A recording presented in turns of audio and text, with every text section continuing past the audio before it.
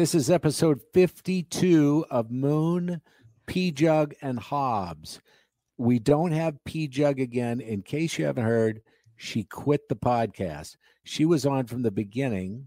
So then I told people you can actually send audio files of your audition to join us as one of the three main people, and you can replace Pjugg by sending those files to Moon, Pjugg, Hobbs, MOON, PJUGGHOBBS at Gmail, and we got nothing. Yep. Nobody wants to be a part of this. Because no one can remember the email address. It's so long. I know, so I'm going to work on that. Maybe I'll change the email address when we change the name of the podcast, because we're going to have to do that too. Now, we just don't want people to lose us because we've established this massive audience. This thing is huge, sweeping the nation. And I think a lot of it is because of a segment we're going to do in just a little bit called 2 Questions with Putin. So you got to come up with 2 questions for Putin, and I've got my 2 ready. But first, let's meet our guest today. I'm not going to tease him about his name because he shares it with a famous actor. It's Ryan O'Neal. Hey, Ryan. Good afternoon. Ryan's had his own real estate show, and it's been on the air here in this market for years. Are you on K-Fan still, or where are you at? Yeah, right now we're Saturday mornings, 10 to 11 on News Talk, AM 1130 News Talk. So we're doing the Minnesota Real Estate Show every Saturday and having a little fun with it, trying to solve the world's real estate problems. And boy, have we got a real estate market that's nuts. Now, Hobbs actually is in the mortgage business, right? And so while we're doing these podcasts, occasionally she'll get a call from a frantic person trying to get a closing done. Usually not at the closing, but someone's writing an offer. I hope they're not calling me in a panic at the closing. That's not good. That is not, when they're calling you at 4:45 on any day, panicked, that's not a good day. So if you Google the O'Neal brothers piano, you'll see all these different links come up, including their own website. And I read a little bit of your background on Wikipedia, and it said that you and your brother Tim started playing piano at age 5. And then by age 7, you were already accepted at Berkeley, right? Nice. Is that had already written multiple compositions, concerts. I mean, it just was overwhelming. Yeah. I mean, he was packing the place at age 8, right? I thought I saw him on Star Search. I remember that. Yeah. Right.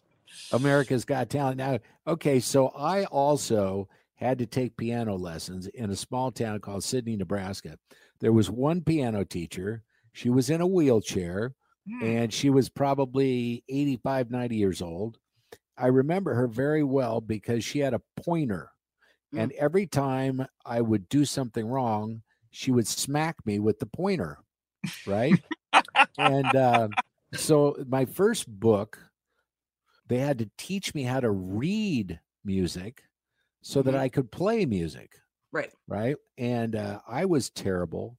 My brother sat down. Boom, he had it right away. My mom and dad had a player piano, by the way, and I swear to God, it probably weighed 5,000 pounds. And how they got it into the room that mom played it in was amazing because I thought they were going to have to sell the piano with the house. They did find a way to disassemble parts of it, but it had the player inside it. So when you were a kid, did you pick it up pretty quick at age 5 then? And who was your teacher?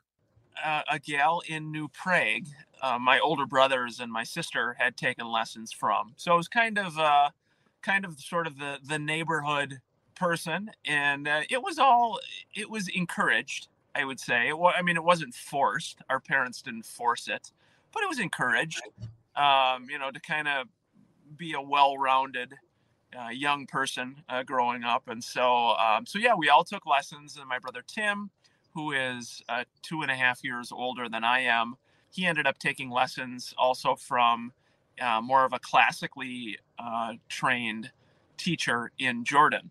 So yeah, started at kind of a young age, and took lessons, did the little recitals every year, which was always fun. You'd have like your parents and a couple of their friends show up, and that was always fun. But I love to play. It's just that, I couldn't stay focused long enough. It would be like I'm sitting there and we're doing the scales, learning the scales and stuff. And then all of a sudden I see a squirrel. Right. And I'm gone for about a half an hour. And that was very important in our family too, is music, because my mom loved choir. She loved to sing, and that was one of the things we all did at the holidays. And my mom passed about 6 years ago, and I still hear some of those sessions that we did in that small bedroom in the house in my mind and in my heart. And we had a great relationship. My brother also played the trumpet. He was first chair, and then my sister played the flute, and I played drums. I always wanted to be a drummer. I was fine with the bass drum. I was fine with the snare drum, but you add a couple of hi-hats and a couple cymbals and a couple of toms on a drum kit, I am now completely lost. I can't use my feet and my hands at the same time. I couldn't multitask that way. So I gave up drumming. But that's one of the things we talked about this last podcast.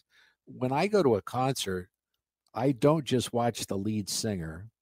I watch all the people playing an instrument, and I try to hear everybody's instrument, because that collaboration, if you will, that's what makes the song. I really love music. I mean, one of the reasons I got into radio was because of music. I was driving around in my dad's tractor listening to music all day, and every once in a while somebody would butt in and say something stupid. I'm thinking I could do that. I could do that. I'm going to derail you for a second, Moon. What's good tractor music? What's good plowing music? She Thinks My Tractor's Sexy. Okay. Is a really good country song. Okay. That's good. Almost Anything by Jason Aldean. All right. Amarillo Sky is one that talks about how the farmers don't get enough rain, and if they don't get enough rain, they have no crops and they go broke and lose their farms and stuff like that. I like hard rock. My favorite rock band is Foo Fighters, and Taylor Hawkins, the drummer, just died. And I'm still grieving that. It's been 3 weeks. I'm online every day trying to get an official cause of death. Nobody's talking about that yet. But yeah, I used to listen to music all the time, but I still, would come back home and there was my mom playing the piano, and it was fun to watch her. For you, when did this thing become commercially viable for you and Tim? And what are you thinking? Okay, the two of us, can we play and actually make money doing this? How did that all start? Tim and I went to the same college. When he graduated after getting done with school, he came back home to New Prague, and my dad was living at the time, and Tim came home and just said, "Hey, Dad, I really want to find a way to pursue my music. I love playing piano, and I want to find a way to kind of make a living doing that." And Dad was always super supportive of whatever you wanted to do, and really kind of like, following your heart, following your passion, and giving it a go. And so Tim started recording some original songs that he had written, but then also just some well-known cover songs, if you will, and then again, at the time, it was more CD land. So, started recording a CD or two. And then as I was getting done with college, I was trying to determine what I wanted to do, when I grew up. And, we had played a lot together, even in college, kind of doing some playing and singing and, fun dueling piano stuff. And so I thought, well, why don't I join Tim with the music business? And we started right after college and were kind of full-time for a number of years, selling our CDs through any and all types of avenues. It's a whole nother, like, different subworld. Like if you have a friend or a child or a cousin or someone who is very good at, let's say, making some type of handmade craft. There's all these shows around the country that you can go to. Mhm. And again, you physically go there, you set up a booth, kind of like the state fair, but it's Sure. different than the state fair because people are actually coming to buy things. Yeah. They're not just walking around eating a Pronto Pup and, listening to music. They're coming with like $200 in their pocket, and they're there to spend, to buy lots of different things. So we got on this circuit of all these craft shows and probably did like Oh, 30 of them a year. So people are listening to the music. They don't care who we are. They don't say, oh, we know, you guys. They maybe say, oh, I like piano music, or I like that particular cover tune, or I like that song. So it was more that they're buying the genre of music, the sound of music, and not so much the name, because they don't, again, hey, we don't know who you are. And so doing a lot of those shows really sort of started the ball rolling. And yeah, it's a way that even now to this day, a lot of these shows are still all over the country. And I have some friends who are artists, some who do a variety of homemade things, arts and crafts, that they're on this show circuit, and you can do really well on it. How has that changed the way people hear your music with all the social media stuff? Yeah, I mean, what's happened in probably the last 5-10 years now is with the advent of Spotify and all of the digital streaming for artists. A lot of artists have fought that, of course, because they want, hey, we want people to buy our stuff, buy our records. But now with so many people on there and everyone going that direction, now with artists getting paid basically per stream, it's really leveled the playing field, that anyone out there, any artist who maybe doesn't have a huge record label or doesn't have the huge production or the monies, they're able to get noticed and get their music onto Spotify. And what's happened, what Tim has done, which is kind of interesting, is that it's almost like real estate. You have to kind of have a broker, if you will, that you go through to get on the platform. And so what Tim has done is kind of become a little broker where other artists who play different instrumental stuff, relaxing piano music, wedding music, lullaby music, all this stuff, he's kind of taken it all together into the O'Neill Brothers group, and has these channels essentially that allows a variety of these different artists to have their music put onto Spotify. I wonder what they do get paid for a stream. Because nudge. when you look at YouTube, for example, and you see a certain song by Olivia Rodrigo or whoever has 50 million streams, I mean, you're thinking, well, they can't be paying $1 a stream, Right. YouTube is a little bit different because it's views, not streams, and so it depends on how you've monetized your channel. It's a little bit different than like on podcasts, or like a downloading a song or things like that. But that's why a lot of the big artists like Taylor Swift pulled her stuff and all that. They don't want, like Garth Brooks, you could not, I think you can get some of his stuff streaming now, but you couldn't get any of it on YouTube, anything. He allowed none of it. You had to buy his stuff. Right. Couldn't get around it.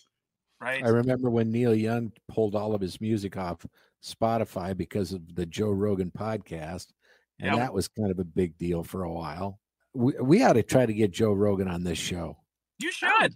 Well, because I used to have him on the air with us in Texas all the time. Yeah, because you actually know him kind of. So yeah, a little bit. And he's in Austin, Texas now, but he's so big down there now, with his podcast and all that stuff. I mean, every comedian in Austin and the surrounding area is trying to get on that show or trying to distance themselves from Joe Rogan. There's only two I thought this was interesting about the O'Neill brothers as well. When you look at their website, it shows that you've had your songs featured on many massive television shows like The Office, Sex and the City. I mean, how did that come to pass? You get a phone call one day and somebody says, hey, I'm from, The Office. How does that happen? Yeah, a lot of it is working with a good PR company that can make some connections to these different producers and different shows where, they're looking maybe for a certain type of music or a certain song or a certain feel.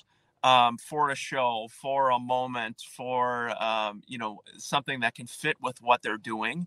And so that's been kind of fun, to work with, work in that capacity as well. And that's, that is the interesting thing with music, just in general, is you can have, you can be a very gifted songwriter. Perhaps you could be someone that is more of a performer. But there's so many aspects to that music business that, much like any of the arts, it's kind of like, yeah, but how are you going to make a living at it? That's nice, but really, I mean, how are you going to do anything with that? And that's where, Tim and I have had fun with it. We're super grateful for the opportunity, for the time, for it's fun. I mean, it's fun. It's fun for us to be able to do it, to try to inspire other musicians, a lot of other young folks that maybe are thinking about it, but perhaps they don't have a supportive parent, or they don't have someone that thinks, yeah, maybe you could do this. And so for us, it's now, it's just trying to find a way to kind of give back a little bit, to inspire other people looking to do different things, kind of pursuing that dream that maybe they thought, boy, there's no way I could ever get into that business or make a living at it. How about the piano that you play on? Because you can actually hire the O'Neill brothers to come to you. And when I saw that, because I've seen you out before, okay, I'm thinking, okay, how do they get those massive pianos anywhere? I mean, do you have like a traveling piano, or how does that work? Yeah, usually what happens is, if it's a different location, a lot of times they'll have something on site, or they'll bring that in as part of, if it's an event or if it's a part of a show or something to that effect. But when we used to do those craft shows, we had if it was outdoors, we had an electronic piano, electronic keyboard. Imagine that you're sitting outside in, for example, Fountain Hills, Arizona, down in the sun in Arizona in the springtime. It was a Thursday through Sunday show. You're sitting out there all day long, playing piano, talking to people all day.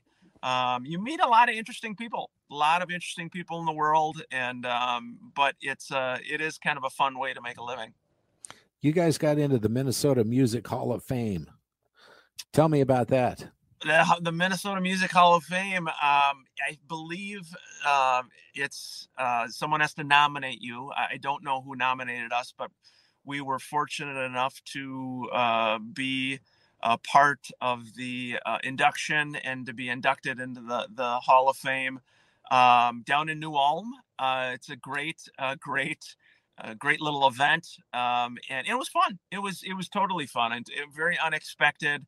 A lot of interesting people who are in the Minnesota Music Hall of Fame, some very well-known folks, maybe through the pop culture world that people know, some lesser known folks, kind of in all aspects of music too. That's the interesting thing, is that, again, maybe it's a composer, maybe it's someone who is more of a performer, maybe it was someone that had a big impact on music in the state. But yeah, it was fun. It was a lot of fun. There's a group of maybe like 20 of us that came down, family, friends. We made a little night of it, had a little fun, and had a good time. I would like to know, and this might be a fun little game that we could try. I'm just coming up with this on the spot. Uh-oh. So all right, hang on. Let me get my phone. Whenever he does this, I've got to look. I'm going to name somebody that is in the Minnesota Music Hall of Fame. And then Hobbs, you go next. Ryan, you're next. I'm going to start with the O'Neill brothers. Hobbs, your turn. Fair enough. I'm going to go out on a limb and say maybe Prince. He might be in there. You got it. I will go with Soul Asylum. Oh, yeah. Now, Moon, see, the pressure's kind of on you now. Excuse me. My band instructor in New Prague, when I was growing up playing trombone, was a gentleman named John Henley. John was probably my favorite teacher. Wonderful guy. Awesome musician. We had great bands growing up in New Prague. He's no longer living, but John, later in his life, was inducted into the Minnesota Music Hall of Fame. So I tip my hat to Mr. John Henley from New Prague, who was a longtime band instructor, and he's also a member of the Minnesota Music Hall of Fame. I'm going to go Jimmy Jam. Yeah, probably.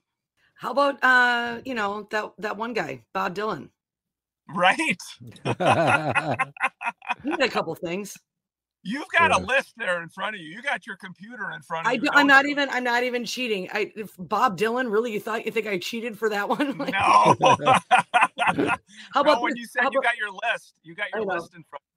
I usually do, because he sprung one on me last week. We were filling time. Our guest couldn't make it. And he just threw this game at me. He's like, alive or dead? And I'm like, I don't know. I don't know if they're alive or dead. I gotta look. That was after Gilbert Godfrey died. Yeah. Tiny Tim, he's probably in there. Right. Do you know, I was friends with Tiny Tim for a number of years. You told me that. Yeah. Were you really? Yeah, I worked at a radio station in Omaha, Nebraska, and we hired him for our Christmas party as the entertainer. And when he came out, he was wearing, which I thought was about the coolest thing of all time, his entire suit, which was custom fit to him, was nothing but cartoon panels. And so I walked up to him, we started talking, and we were talking for a long time. Well, it turns out he had some kind of a weird, like, kidney disease or whatever. And so after all those years, we kept talking, me and Tiny Tim. Well, and then I was thinking, one time we did this on the show here about people from Minnesota that were famous, and we got into the Josh Hartnett. Sure. Let's see, who else is big? Jessica Lange, Lonnie Anderson, Winona Ryder. There's a lot of people. Louis Anderson, God rest. Jesse Ventura. Oh, Jesse, the body. I can't forget about the body. Yeah, he was something, wasn't he? Yep. But he wasn't anything like Vladimir Putin. And now, ladies and gentlemen, it's time. Oh, it's time for 2 questions with Putin. Okay, so I'm going to be the one that starts. Okay, you go first. My first one is, have you ever lit your farts? That's the first question. All right. That's the first one. Yep. Have you ever lit your farts? Okay. Yeah. The second question is, what's your phone number? Right. What's your phone number? Yeah. Hobbs, your turn. What's your sign and why is it Aries? Because you're definitely the god of war. So definitely the god of war. That's right. Also, I do have a follow-up question. Who got your V card? Who'd you give your V card to? We want to talk to her or them or whatever. Yeah. Let's see. 2 questions for Putin. Yep. What's your favorite book?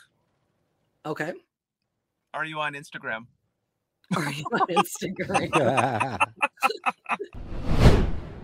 Every week we've been featuring 2 questions with Putin. If you have 2 questions with Putin, you can email those to moonpjugghobbs@gmail.com. I wonder what an average day for Putin's like. So he gets up in the morning and obviously does some push-ups. And then he walks in and executes part of his staff. Oh, Putin. Oh, Putin. Now, let's talk real estate here for a little bit.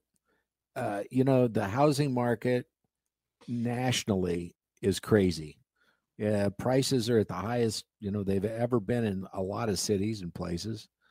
And I can safely say that my house on Zillow, and I know that Zillow is just a guess, it's not firm at all, but it's kind of maybe a little bit of a ballpark.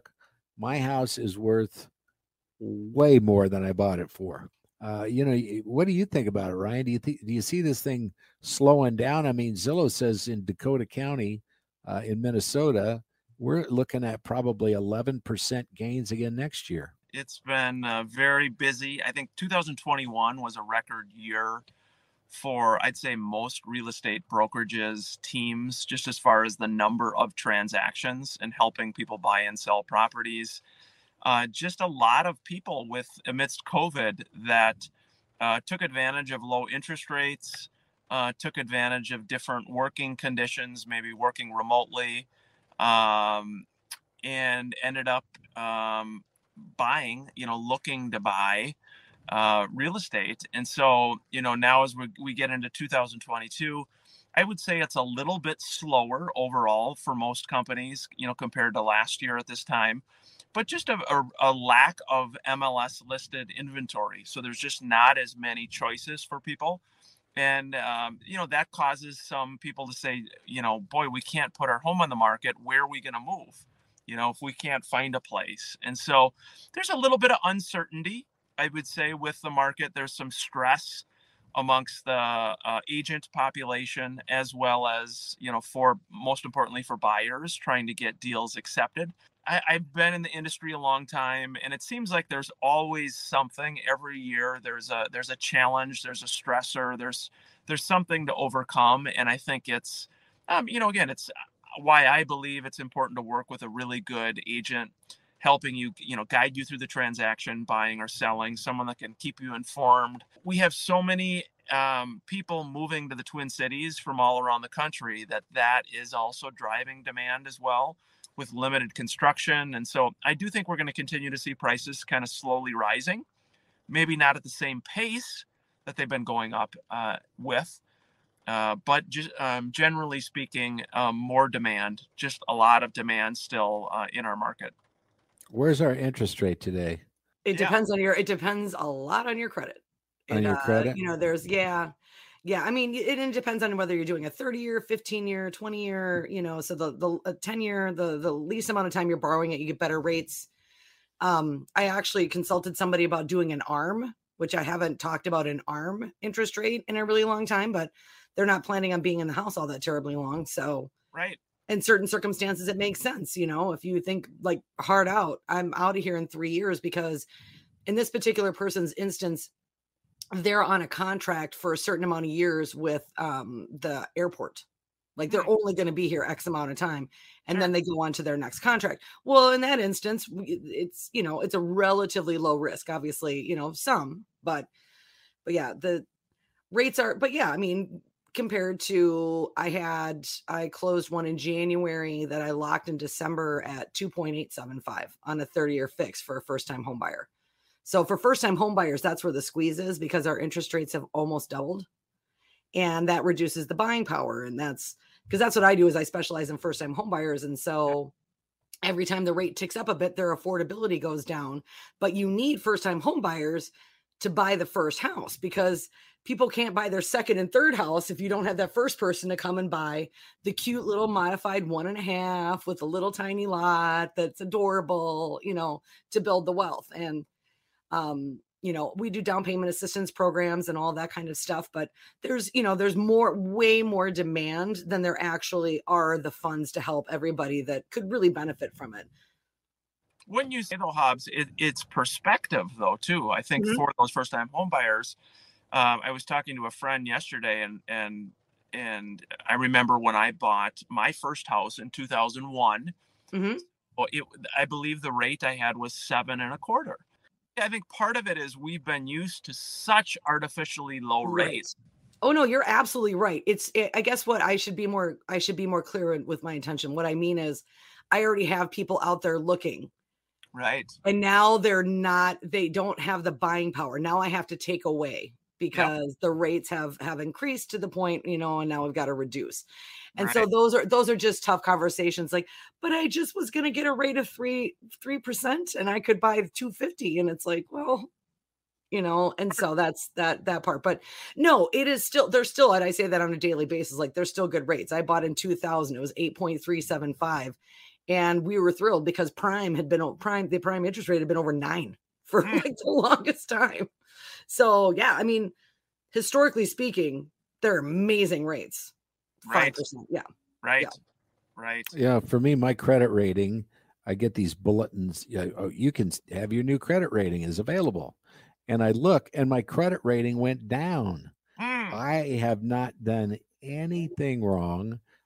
And that was the thing for me. I was so anal about ratings when I worked in radio. That's what it is. This is flashback to your radio career. If I wasn't number one, I flipped out, right? And I would wonder why.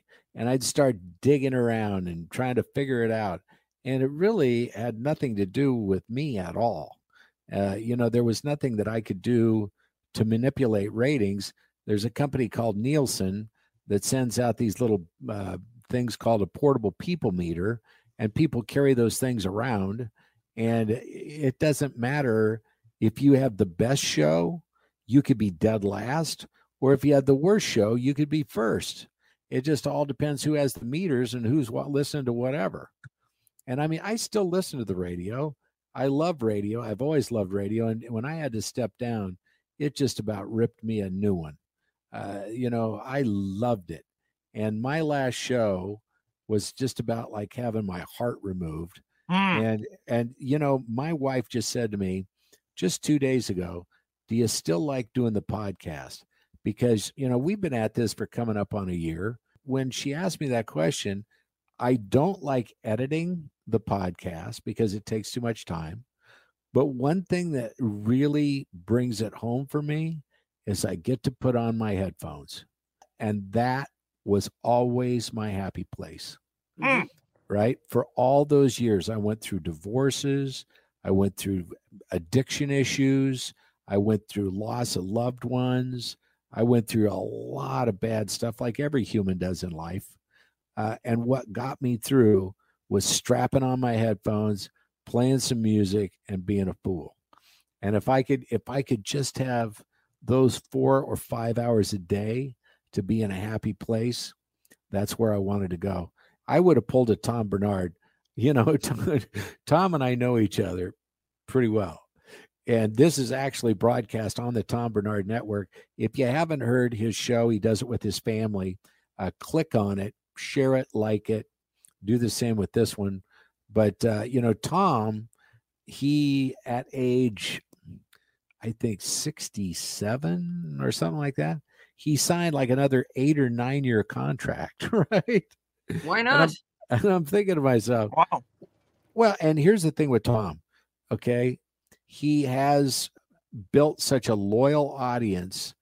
I think that if he would just hum a song for 5 hours, people would listen. I had the honor of going on his show on KQ. He kept me on for like an hour and a half, and it was a blast. I told all my stories about, weird medical things. He's lying, Ryan. There's no way he told all his stories in an hour. With commercials, no. Oh, yeah. I'm still learning all the stories. We've been friends for about 5 years now. So. Was there ever a guest or someone that you can remember that just kind of comes to mind, someone that just either totally threw something at you totally off the wall, like unexpected, like, oh my gosh, this was the segment we were expecting, like anybody who ever just sent you down a total direction that you had to like think on your feet and like, what are we going to do to save this? I had, and I brought this up on this podcast before, 2 guests come into the studio, and they were both comedians. One was Richard Lewis, and the other one was Cheech from Cheech and Chong. Love it. Okay. And they wouldn't stop talking. And our show was on XM satellite at that point in time. So we were heard coast to coast, and I had to take a break. Yeah. Right. And they wouldn't stop. And I kept trying to butt in. And finally, I just said, hey, you guys, we need to take a break and we'll come right back. And they said, a break? Right. And then they wouldn't let it go. And I didn't have a delay at that point in time. Yeah, we didn't have a delay. Well, yeah, because if it's satellite, you don't. Okay. There was one time here, and I'm not gonna mention who it is. Okay. But there was somebody that I worked with, and on their very first day. Oh, I know this story. It's not me. No, it's not you. On their very first day, they slipped. When they started a song, this person had never worked there before. It was the first day. They say to my partner and I, don't you ever get tired of playing Katy Perry? Oh my gosh. And I hit the dump button. My partner hit the dump button. So we knew we had it. And I'm thinking, God, that was close. But guess what? On the stream, it aired. Yeah. Oh, no. Yep. And here comes the text messages by the hundreds. Yeah. You know? Yeah. They're all saying, why did Chris say f-? Well, you just said you weren't going to say who it was. You were such a liar. Now you're going to get, now it's on the stream. Nope, you can't edit it. Here's a story, and this is honest to God. You want to talk about a fresh story? This one is yesterday fresh. Okay. I get an email from Stacy, my old partner. How's Stacy? And Stacy's doing great. Her work husband, Hutch, had to have surgery on his back. So he's been out for a little bit. Ow, he's young. Ouch. He's very young. Yeah. So anyway, we wish him a speedy recovery. But this email that Stacy sends me was from a guy who is doing a documentary. In 2005, there was a guy that was robbing banks all over the Twin Cities. And every single time he robbed a bank, he was wearing a fishing hat. Yep. And he was known as the fishing hat bandit. I worked at a bank when he was doing that. He robbed one of the branches when I worked at a bank, he robbed one of the branches. He robbed the one right across the street from the radio station. Fast forwarding through the story, the guy goes, the documentarian, if that's what they're called, goes to the prison to visit this guy, to talk with him. And he had just robbed a bank, and there were 2 specific dates that this guy narrowed this down to. Okay. There were 2 specific dates. On one of those dates, he had just robbed a bank, went out to his car and drove away with the money, and he turned on KS95. On KS95, we were talking about the fishing hat bandit, and there was a teller that had been robbed on one of his previous, bank robberies. And she was explaining how she couldn't sleep at night, how she was terrified to go to work the next day.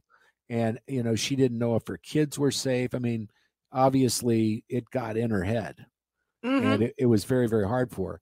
And this was being listened to by the actual fishing hat bandit, and it had a big impact on him, so much so that he brought it up to this thing. And now this documentarian is trying to find audio of that day. Right now, I mean, everything is recorded on all radio stations pretty much because it's digital. You just buy a bigger hard drive and there you go. But back then, that wasn't the case. Yeah. So they're looking for audio. And then what I told Stacy was, I said, hey, offer this up, offer an interview with the 2 of us that they could come out and we could, remember. I could hear myself already. I'll never forget that day when that phone rang and that caller was on. My heart was moved. I could go on for days, right? And I said, we can even bring in a fake caller and we can stage the whole thing, right? You just want to get into a documentary, dude. Like you don't even remember that day. You don't even remember that caller. You didn't remember any of that until Stacy sent you the email and there was interest. I'm already seeing you connect your fake dots right now, dude. Come on. 2000. Oh, I remember it. Like, no, you don't. No, you don't. I don't believe you. I don't remember what I had for lunch. That's what I'm saying. Like, he wouldn't remember. I was his producer. I would run the board. He wouldn't remember what I was saying what he was saying 5 minutes previously before. But anyway, well, that's interesting that he was moved by the story of the teller and that you probably influenced him to commit more crimes because he didn't turn himself in. No, he did not. I would like to be in a documentary or a movie of some sort. Yeah, we know. I tried to get in the Zach Sobiech Clouds movie. No, right? He got cut off. They cut me out of that deal. They cut you out? That's not fair. Well, he had nothing to do with it. It's not that he was cut out. He just didn't have any part in it. I went to his mom and I'm like, can you just put my elbow in it or anything? He's such a, I think that's why he's been really excited about you being on our podcast, Ryan, because he is, you're going to bleep this, but he's such a star. He really is. Like, broadcasting minute or the Music Hall of Fame. Wow. Wow. Well, come on in, Ryan. Great to have you. She does stand-up comedy under the name Tiffany Norton. Yeah, it's my name. Yeah.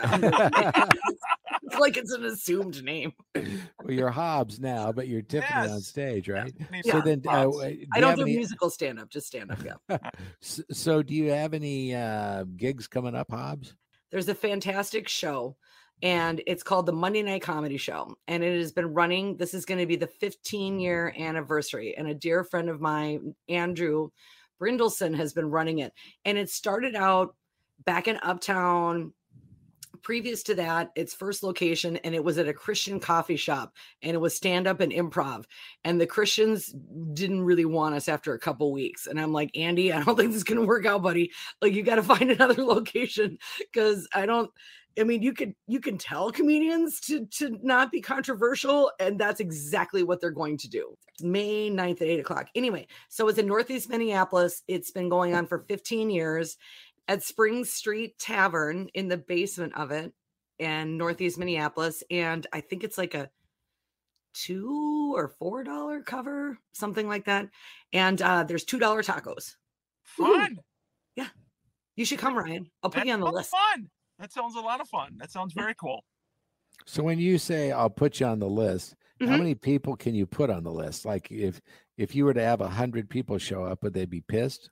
Well, I don't say it to 100 people. I usually, it depends on how expensive the place is, honestly. And it depends on how empty it looks, because they can always sell drinks to somebody. But, like when you're talking about comedy clubs, like when I work at the House of Comedy and stuff, I think you generally get like 2 passes, per show or something like that, and you have to ask and make sure that they can accommodate it. Because if it's sold out, they're, your buddy who wants to see it but doesn't want to pay, he can sit in the bar. Right. And there's been so many things to buy tickets to. They just announced more state fair shows.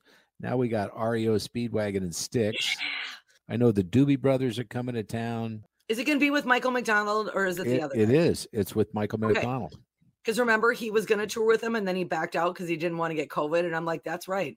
You're a national treasure. I don't want anything to happen to you.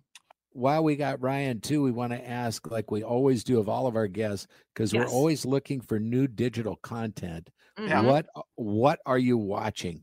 So the Dropout, it is about Elizabeth Holmes, who started the company, the founder of the company called Theranos, which was the blood company, where she supposedly came out with this new technology. And it's I think it's an 8 or 9 part series on Hulu. Very good, intriguing, but it's all about kind of her deception and the fraud and the whole story behind it. It's super intriguing. She got Warren Buffett to invest. It is good. Yeah, it is good. I think it's just, there's something about her, just this, she dropped out of Stanford and started this company up, and then it kind of follows her through the story. But you got to see that one. You would like it. How about you guys? Well, I just started watching the latest episodes of Better Call Saul. Okay. They came out on the 18th. We're going to try a show called Money Heist, which I have heard is really good, according to my friend Chopper Ron, and he's usually pretty good with his recommendations. Nice. I loved Succession. Yeah, that was fantastic. As a recovering alcoholic, there's no better show than Loudermilk. Did you ever see Loudermilk on Amazon Prime? I haven't seen Loudermilk. Oh, it is the best. It's about a sober coach, and if you can imagine a guy hanging around probably 15 or so very dysfunctional people, if you can have any idea how many storylines that can give you, and it's really good. And then, of course, I want to watch Queen of the South. I hear that's good. I shut it off because it was too bloody. You might not like that one. I still want to watch Valhalla, the prequel to Vikings. So, when you're in a wheelchair, you watch a lot of TV. That's what I do. How about the Apple Plus one, Ted Lasso? That is so good. I love Ted Lasso. I did too. That was really Ted good. Lasso? I haven't. I don't have Apple Plus. Yeah. Do it for a month. You can do the trial for the month and just binge watch Ted Lasso. Okay. I'm sleeping with a guy who has Apple Plus. That's how things work these days. I'm trying to divide up the content, but yeah, I've been watching a lot of Marvel stuff. I thought what you're saying was you were sleeping with everybody that had a different streaming service than you. Not everybody. I'm just saying, like, it doesn't make sense to double up. Think of the world we live in now. Okay, we grew up having TV was all together. You can have your TV all Right. together. It's great. And now it's just like, you want to see something and it's on this service or that. I mean, it is a wild world. It's just a wild world. You got 15 different services. You can't keep track of what's on what. And Yeah. I don't know. Yeah, like if you're talking to a guy online and all he's got is Peacock, you're like, okay, move along. Get your shit together, man. Cut him loose. Cock. Cut him loose, Hobbs. That's just NBC, dude. All right, whatever. Whatevs. Hey, you got to check this out. If you're into finances like I am, look at what happened in Netflix stock today. Netflix was the original streaming service, and they had everybody. Well, then people started sharing their username and passwords. And then all of a sudden there's Hulu, and then there's Paramount Plus, and then there's all of them. Okay. What happened in Netflix today, though? Their stock went down almost 40%. Ooh, time to buy. In one day. What happened? What happened, Moon? Are they shorting them? Is it like what they're doing to the AMC stuff? Were they shorting Nope. it? Okay. Nope. What happened was they missed projections for amount of new users, and they also missed projections on earnings. I had just talked to my finance guy maybe 6 weeks ago, and I'm thinking, with all the streaming services I have, I know everybody else is doing that. We should probably sell Netflix. You probably should have already sold it. Let's sit on it and see where the earnings go. Boom. Well, wait, that's a terrible fight. But okay, Moon, do you have Peacock? I do. I do. Peacock Plus. See, he's also not single, Ryan. That's right. I'm just making a comment. See, it's true. No, you're funny. It's funny. I'm trying to think of all the random streaming services. Yeah, that's a whole nother conversation. That's what I'll watch while I'm in hospice. Could be viral. Oh my God. Oh, come on. Jesus. Oh my God. Way to end. I'll watch it when I'm in hospice. Hey, you guys are fun. That's my conclusion. There you go. It's episode 52, Moon, Pjugg and Hobbs.